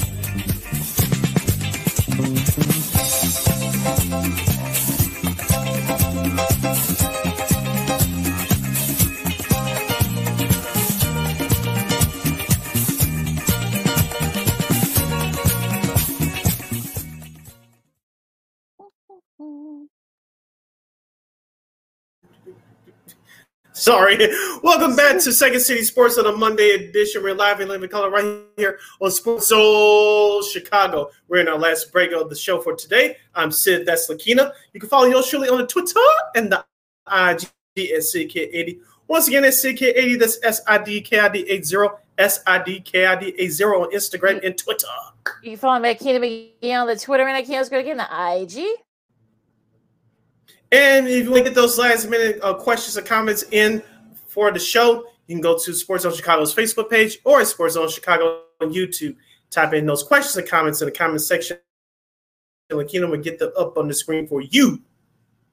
All right, so now we really did really get a chance to kind of really delve into it because we're up against it on Friday. But yeah, the Hockey Hall of Fame, of course, announced its opening class last week. Of course, Hendrik Lundqvist, who, of course, we know that he's one of the top, goalies in the league, for many years with the Rangers and such. And, he leads the class, a pretty solid class. So we'll get to the rest of the class in a second. But yeah, it's actually been his accomplishment with the Swedish national team. I know they won a gold medal, so that sort of also helps him with that front. But yeah, he's a great analyst. Did a great job over at Turner, so very deserving Hall of Fame favor for Mr. Lundqvist. And he's pretty. Yes, he is cute. Yeah, I will not dispute that. I know you said it too. Yeah. As I said last Friday, he was a great goalie for the Rangers. Took it to the Stanley Cup final back in. He took it to the Stanley Cup final in 2014 before bowing down to the Los Angeles Kings in a tough 5-game series. But he was Mr. Consistent in front of the net. He was one of the tough net miners during his era of hockey. And too bad he couldn't get a Stanley Cup ring to cap off his career. But he's going in the Hockey Hall of Fame in Toronto regardless. So hats off to him for a great career and for the Hall of Fame induction. Yeah, absolutely. Mike Vernon, who has a couple of Stanley Cups too. Of course, he won a cup with the Flames in 1989, as well as with the Red Wings back in, I think it was 97. I want to say 97 or 98. Yeah, 97. Yes. Yeah. 97. Okay, so I was right. But yeah, so yeah, another top goalie. There's a kind of a theme. There were a lot of these with some of these goalies. So another deserving, I guess. Kind of like he was definitely one of those guys. You're very tough minded. Stood on his head, especially. I remember that 89 Stanley Cup, and he was one of the reasons why the Flames won that. And they actually beat the Kings, on their way to that cup. So he was, definitely probably one of the more underrated goalies, I should say, in the league. I remember Lenny McDonald's playoff beard and facial hair. You can barely see what he looked like. I know he's hanging on to some of that because he's still living today. But I remember, what do you look like? You hiding behind all that hair. Right. Yeah. I remember he said he actually liked the beard. That's why he kept it. So I don't know if it ever, but yeah. But yeah, he had a goal against the average of 1.76, a save percentage of 90, just under 93, and he was a 3-time All-Star. I'm talking about Vernon was. So yeah, just another solid goalie there. Of course, let me see here who else made it. Also too, of course, Tom Barrasso. Another goaltender again. It's a theme here. All these goaltenders said he won the Vezina Trophy as a rookie with the Sabres back in '84. He was runner up for the award the following season, of course, as top goalie in '91, '92. Barrasso, I should say, backstopped the Penguins to back-to-back cups, and he managed to play 10 more seasons after that. He finished his career with a 3.24 goal against average and just under 90% save percentage and 38 shutouts in his 777 game career. Yep, you can't argue with those numbers, and like I said, ranks up right up there with his classmates. And so, congratulations to him. What more can you say? Look, you're speechless. You read off those numbers, especially it ranks among some of those the best in his era. Absolutely. Of course, Pierre Turgeon, of course, you remember that name. Sid, and of course, from 88 to 94, he scored a total of 242 goals, which ranked 10th, in 8th, I should say, in that time span. Also, too, he had a consistent 20-goal scorer. He hit the 30-goal. He did a 30-goal scorer mark 3 times. Played for 6 different franchises. Probably one of the better players in the league. So I'm glad he's made it to the Hall of Fame. Ken Hitchcock. Oh crap! Really? Oh, darn this thing. My little 4th coach in the NHL history with 849 victories over 22 seasons. He led of course, the Dallas Stars to their first and only cup back in '99, and took that should have been Buffalo's, but I digress. Right, that's true. He took the team, the same team the next year. Of course, they lost to the Devils that year, and coached 5 different teams, to the playoffs. 14 of his 22 years there. So another solid coach. They're probably one of the more underrated coaches in the league, I think. Ken, I'm glad he's finally getting his due. Kayla Ouellette, who was a highly decorated career in the Canadian women's national team, won 4 gold medals with the Canadian team. 59 world championship games, have 4 pieces. She racked up actually 10 gold medals throughout her career. Her career, of course, playing in various women's hockey leagues in the NWHL and the CWHL, which is the Canadian Women's Hockey League, too. So a nice career for her, and probably still, I think she still does TV work though too for the Canadian. I think she does some work on TSN, I believe, with their their hockey, both the men's and the women. So nice career for her as well. I'm glad she's getting her due. And I think there's one more. My darn thing froze. My thing froze. Of course it did. Pierre Lacroix, who Sally is. Pierre Lacroix, who Sally is no longer with us. Remember, he died from COVID a couple years ago.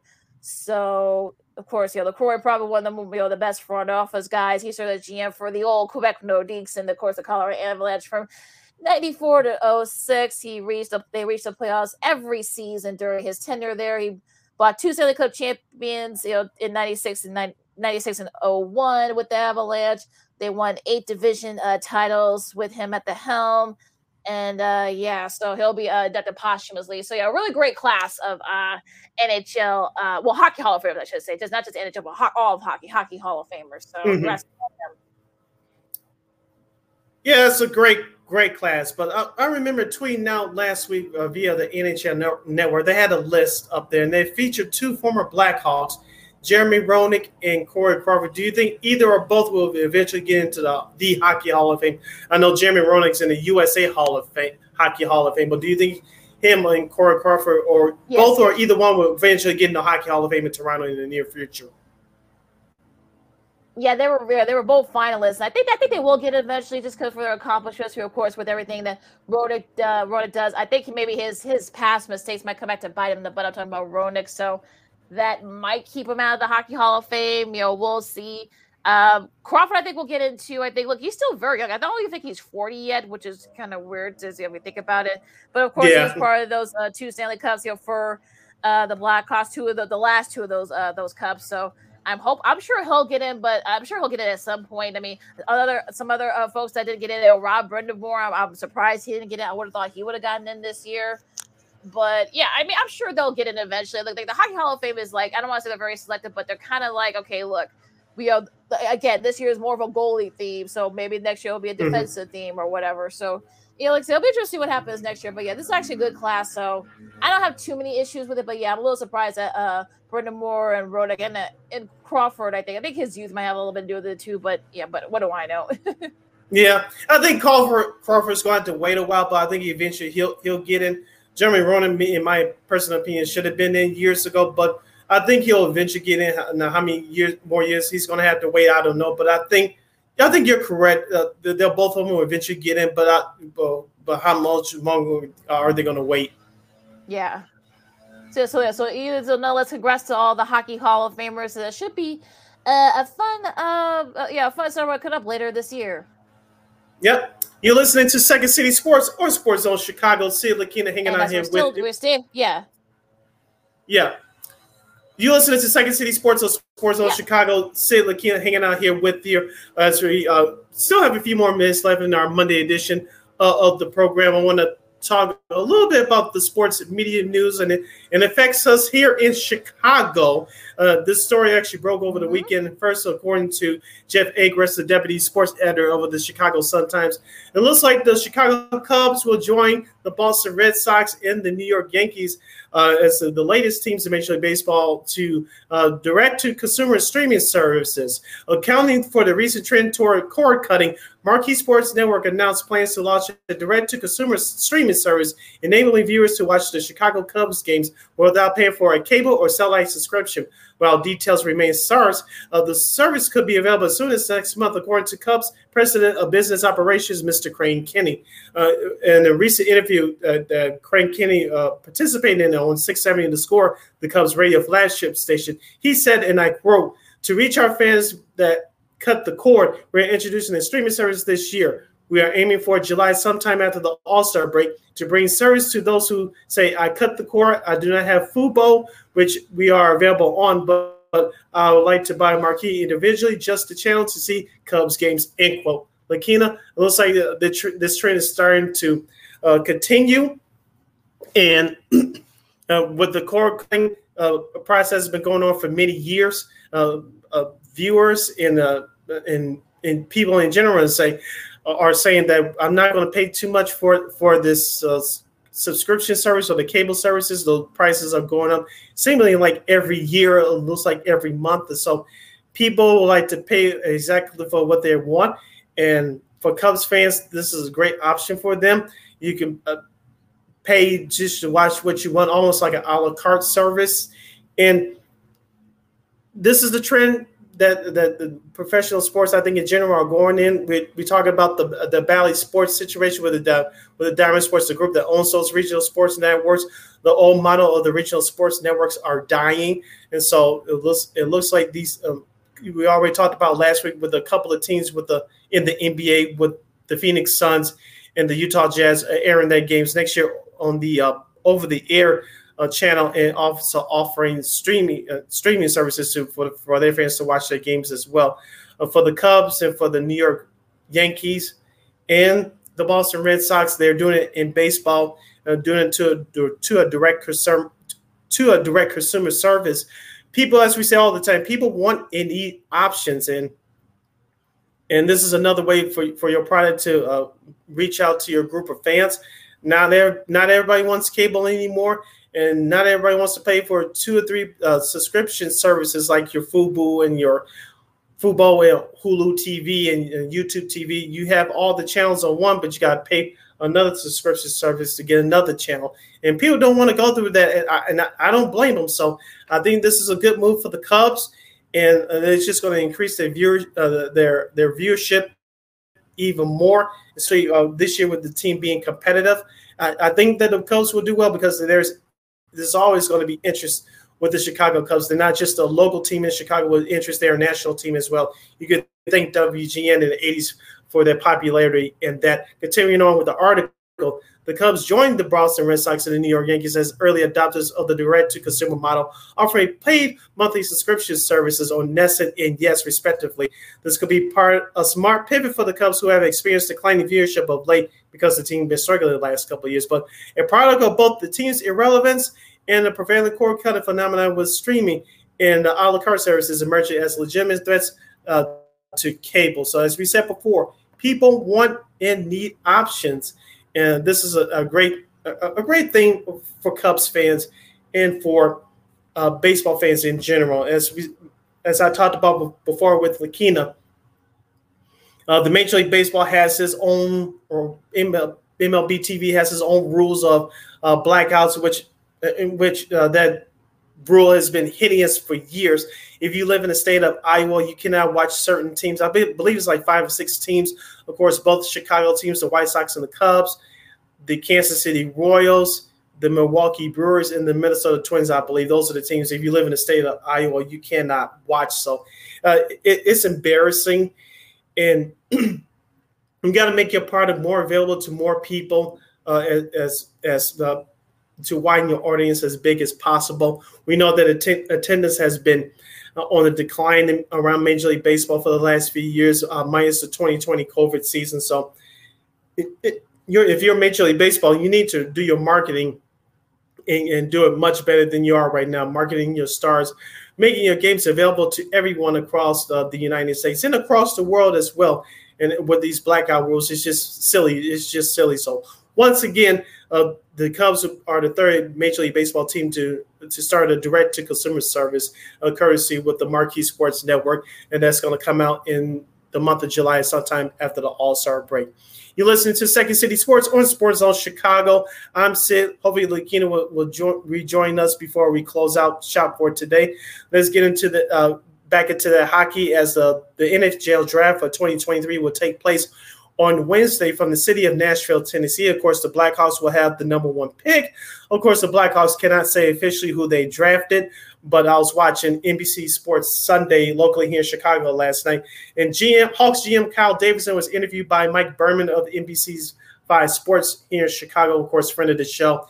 And Mr. Berman asked Kyle Davidson about have they decided who they drafted yet. Of course, Kyle Davidson said, we haven't decided yet in respect to our scouting staff, but we won't reveal that who will be drafted. I'll give them all the credit, just paraphrasing a little bit there at the end. But it'll be disastrous if the Chicago Blackhawks don't draft Connor Bedard. I know there's some other players that are just as equal or talented as him in this draft this year. This is a deep draft for the National Hockey League this year. But Connor Bedard makes the most sense for Chicago. As we talked about before in this show, it speeds up the process just a little bit for the Hawks to rebuild after you let go of Patrick Kane, Jonathan Toews, Brent Seabrook, Duncan Keith, and all those guys who won you those championships over a decade ago. It's a great start to this rebuild. If you draft Connor Bedard, it's going to look good on the resume for Kyle Davidson, but this team still has a long way to go.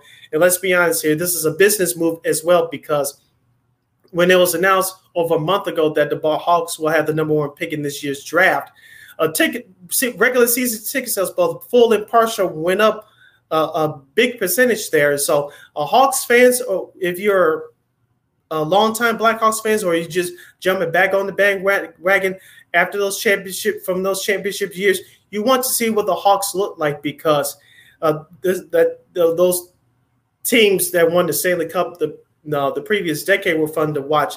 And with the talent of Connor Bedard, who has a little bit of Connor McDavid and Patrick Kane in him, you want to see what this guy is made of, first of all. And number 2, you want to see, how Kyle Davidson puts a better team around him. You got to put some veterans around him to help Connor adopt himself into the NHL game. Of course, he's 18 years old. If you've seen him in interviews already, he's well-spoken, and he carries himself like a professional. And that's what you want a guy like that to represent your organization. And having a polished star like that with the talents of a veteran-like presence already, it's only going to help him grow.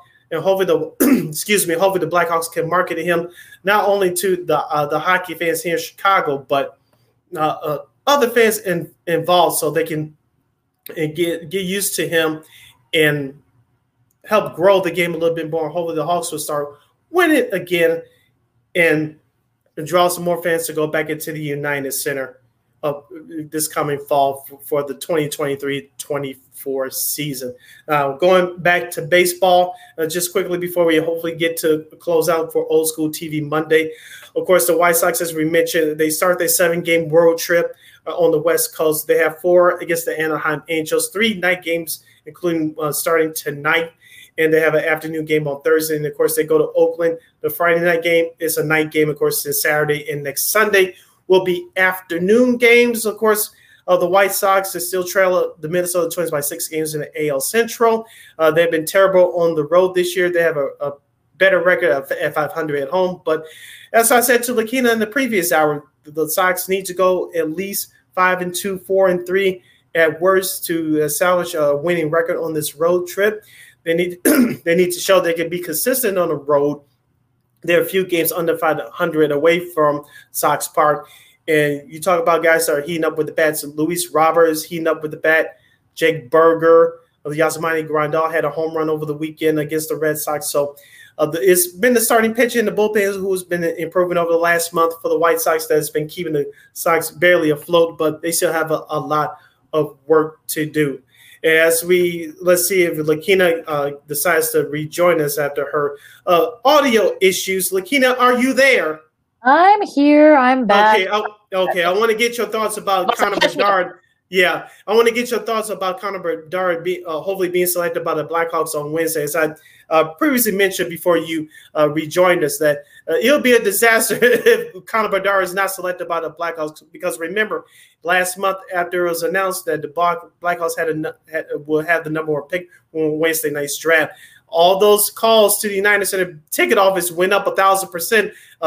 Both full and partial season tickets. If they don't select Bedard, all the Blackhawks fans will be rightfully upset. Yeah, I think there will definitely be some anarchy there if they don't select Bedard. I think that's going to be fine. I think he'll definitely be one of those guys. They're definitely, like you said, ticket sales are already up at the UC, and I'm happy that that they got this chance to have to kind of do a lot of things to kind of like, look, are they still like at least a couple years away from being good, from being playoff contenders. But, I think, look, getting a generational talent, we'll see how he does. I mean, look, the Blackhawks have done pretty well with generational talent. You had like not one, but two guys with, Jonathan Toews and of course Patrick Kane as well. So it'll be interesting to see what he does for what I'm talking about Bedard does there. And of course there are rumors now that that Taylor Hall, who is a veteran left winger, is actually going to be going to Chicago. It looks like this is according to Elliot Friedman, who is a hockey blogger. He's saying that that Taylor Hall could be will be going to Chicago. So so things are good up for Mr. Kyle Davidson and the Blackhawks so far. So it should be interesting. Yeah, as I said before you rejoined us, Kyle Davidson needs to get veterans in here to surround Connor Bedard to get him used to the NHL style of game and getting used to how to carry himself as a pro, both on and off the ice. If you saw him in interviews throughout the playoffs, both in USA and in Canada, he is a polished individual. He carries himself very well. So he still has some learning to do, but I think with the surrounding himself with the right veterans, I think he's going to be okay. Absolutely. So he's definitely very engaged. I'm talking about Bedard. So he's definitely one of those guys that could definitely be kind of like the face of your franchise. So I think, look, I'm sure that the Hawks going to we'll see what he does on the ice, but he definitely is a good one there. So what else did I miss while I was your quick thoughts about the Cubs, Chicago Cubs joining they're the third Major League Baseball team next to the Yankees and the Red Sox, direct to consumer service. Crane Kenny, who was on the score over the weekend, said that their service, courtesy of Marquee Sports Network, they're going to release it to fans sometime after the All-Star break. Direct-to-consumer service. Yeah, I think we're going to be seeing a lot more of that, I think, because like you said, people need options. So I think this is going to be interesting, to see if other teams start following suit. You want to have that, look, you still got to deal with the core cutters. You're still dealing with folks who are preferring to we have stuff like Sling TV and YouTube TV and those types of things. So this is going to be interesting to see if other professional teams, we've seen it with MLB. I know a couple other NBA teams are now doing it. So we'll see if other teams start following suit. And remember, with both the Blackhawks, the White Sox, and the Bulls, with their new TV deals are up like next year on NBC Sports Chicago. We'll just see if they decide to do something like this. So I'm sure a lot of teams will be looking at this. Yeah, and don't forget Jerry Reinsdorf. His group is now the full owners have full ownership of that sports online sports channel stadium, which their studios are inside the United States. So will he use that as a tool to negotiate against NBC Sports Chicago around this time next year? We'll soon find out, but we'll have a long way to go before we get to conclusion of that one. Absolutely, and it looks like we may have a team for Hard Knocks. This is according to Mike Florio. That's one of the reasons why I was gone for a second. Of course, according to Mike Florio, a source told him that that it looks like the Jets will be the Hard Knocks team this season. So again, we'll see if this will be official, but at least for right now, it looks like the Jets are going to be the team for Hard Knocks, even after Robert Saleh said, no, we're not interested. So I guess the NFL is making them do it. Yeah, like we said before, for the last couple of weeks, with all those teams turning the league down, someone eventually is going to have to do it. So we're going to see Aaron Rodgers singing Taylor Swift songs.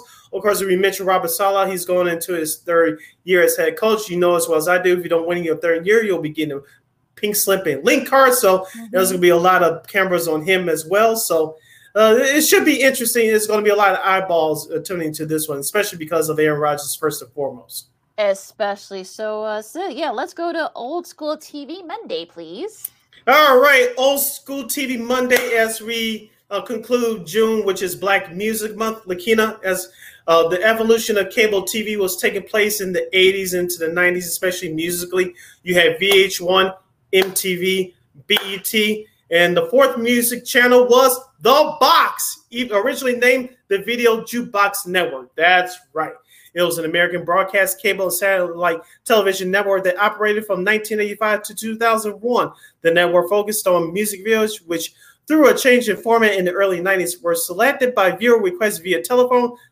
As such, unlike competing networks like MTV and VH1, the videos were not broadcast on a set rotation. The network was distributed on cable and satellite providers with additional carriage on over-the-air UHF television stations, mainly on lower power outlets.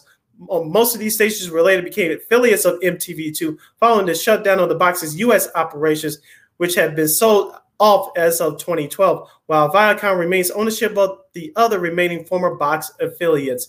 The Box's UK operations remain on the air today, now fully owned by the London-based Channel 4 Television Corporation. Lakina, real quick, I know we're up against it, but I remember watching those videos way back when. They had all genres of music from pop, rock, especially with R&B and hip hop. They had various artists, especially black artists back then.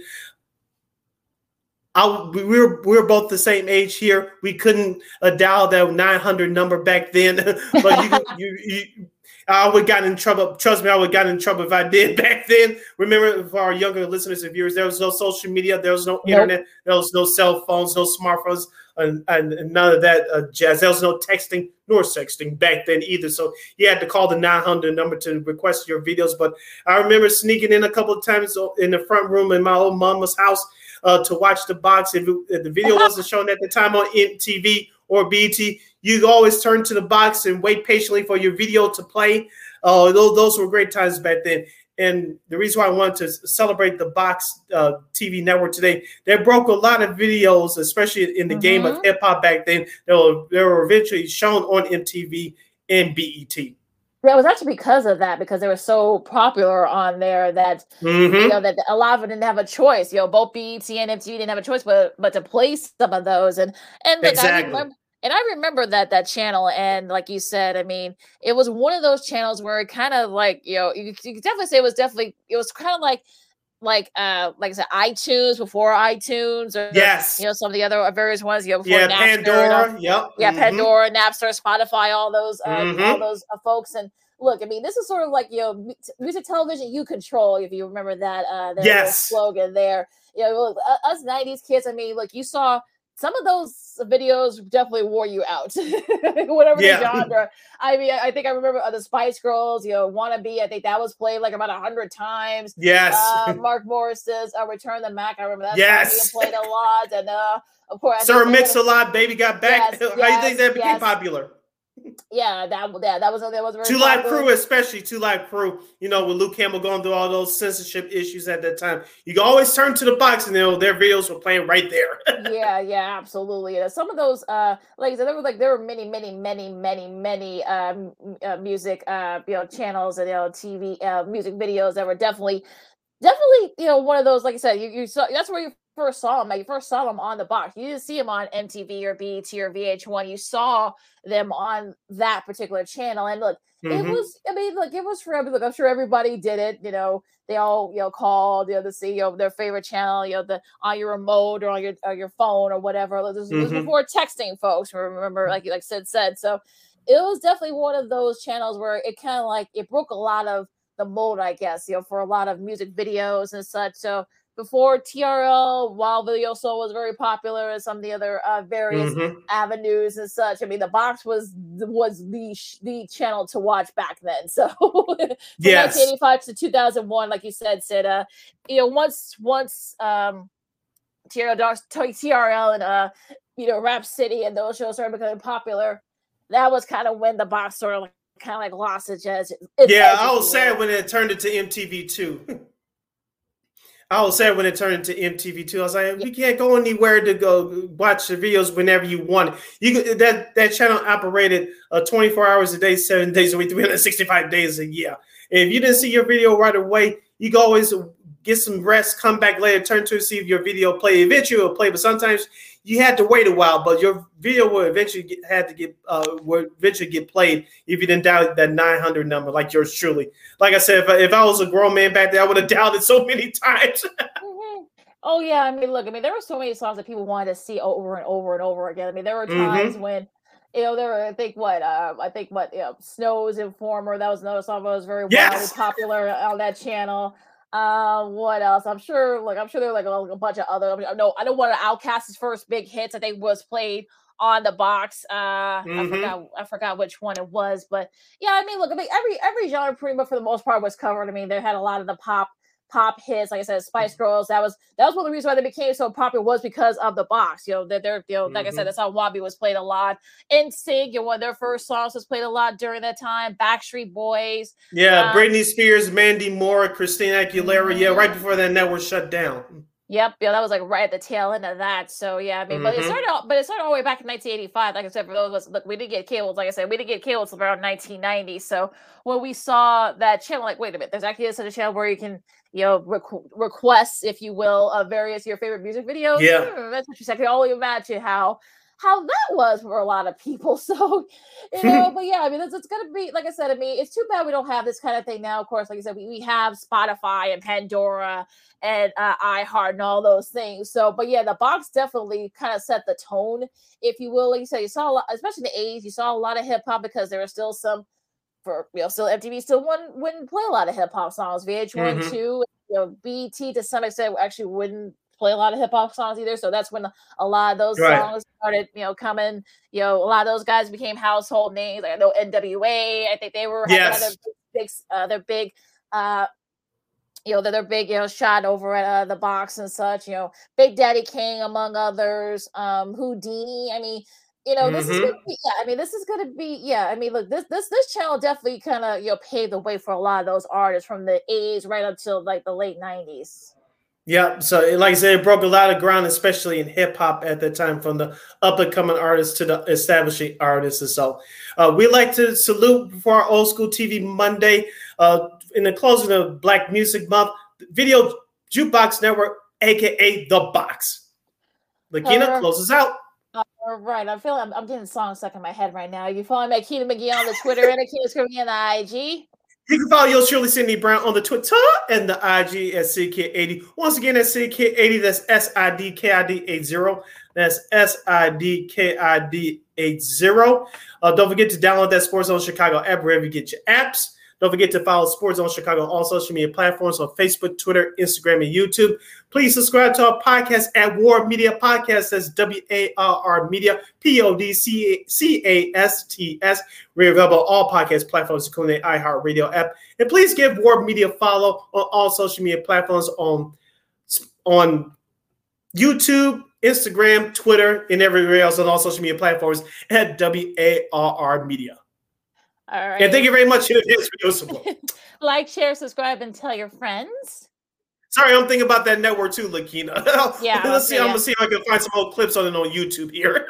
I'm sure they do. Of course, you can catch SportZone Chicago. Speaking of, I like and share and subscribe. You can catch SportZone Chicago anytime, anywhere you want on Roku TV. Of course, whatever box you got, whatever device you have, type in SportZone Chicago on your Roku app, whatever what you have. You can catch our show, Sean and Maya, the Smoke Buzz. I think What's Up Cuz is back tonight, so it's interesting to see what they've got coming up here. I'm sure they're gonna be talking about NBA free agency as well. So available on demand anytime, anywhere. Yes, and we will provide. All right. Have a great week, everybody. Enjoy all the baseball that's coming down the pike. Of course, if you're into the WNBA and the soccer and everything else, you can check it out as well. But first, Sid, I'm Lakina. This is Second City Sports on SportZone Chicago. We'll see you Friday. Music that you control. Go Sox! Holla!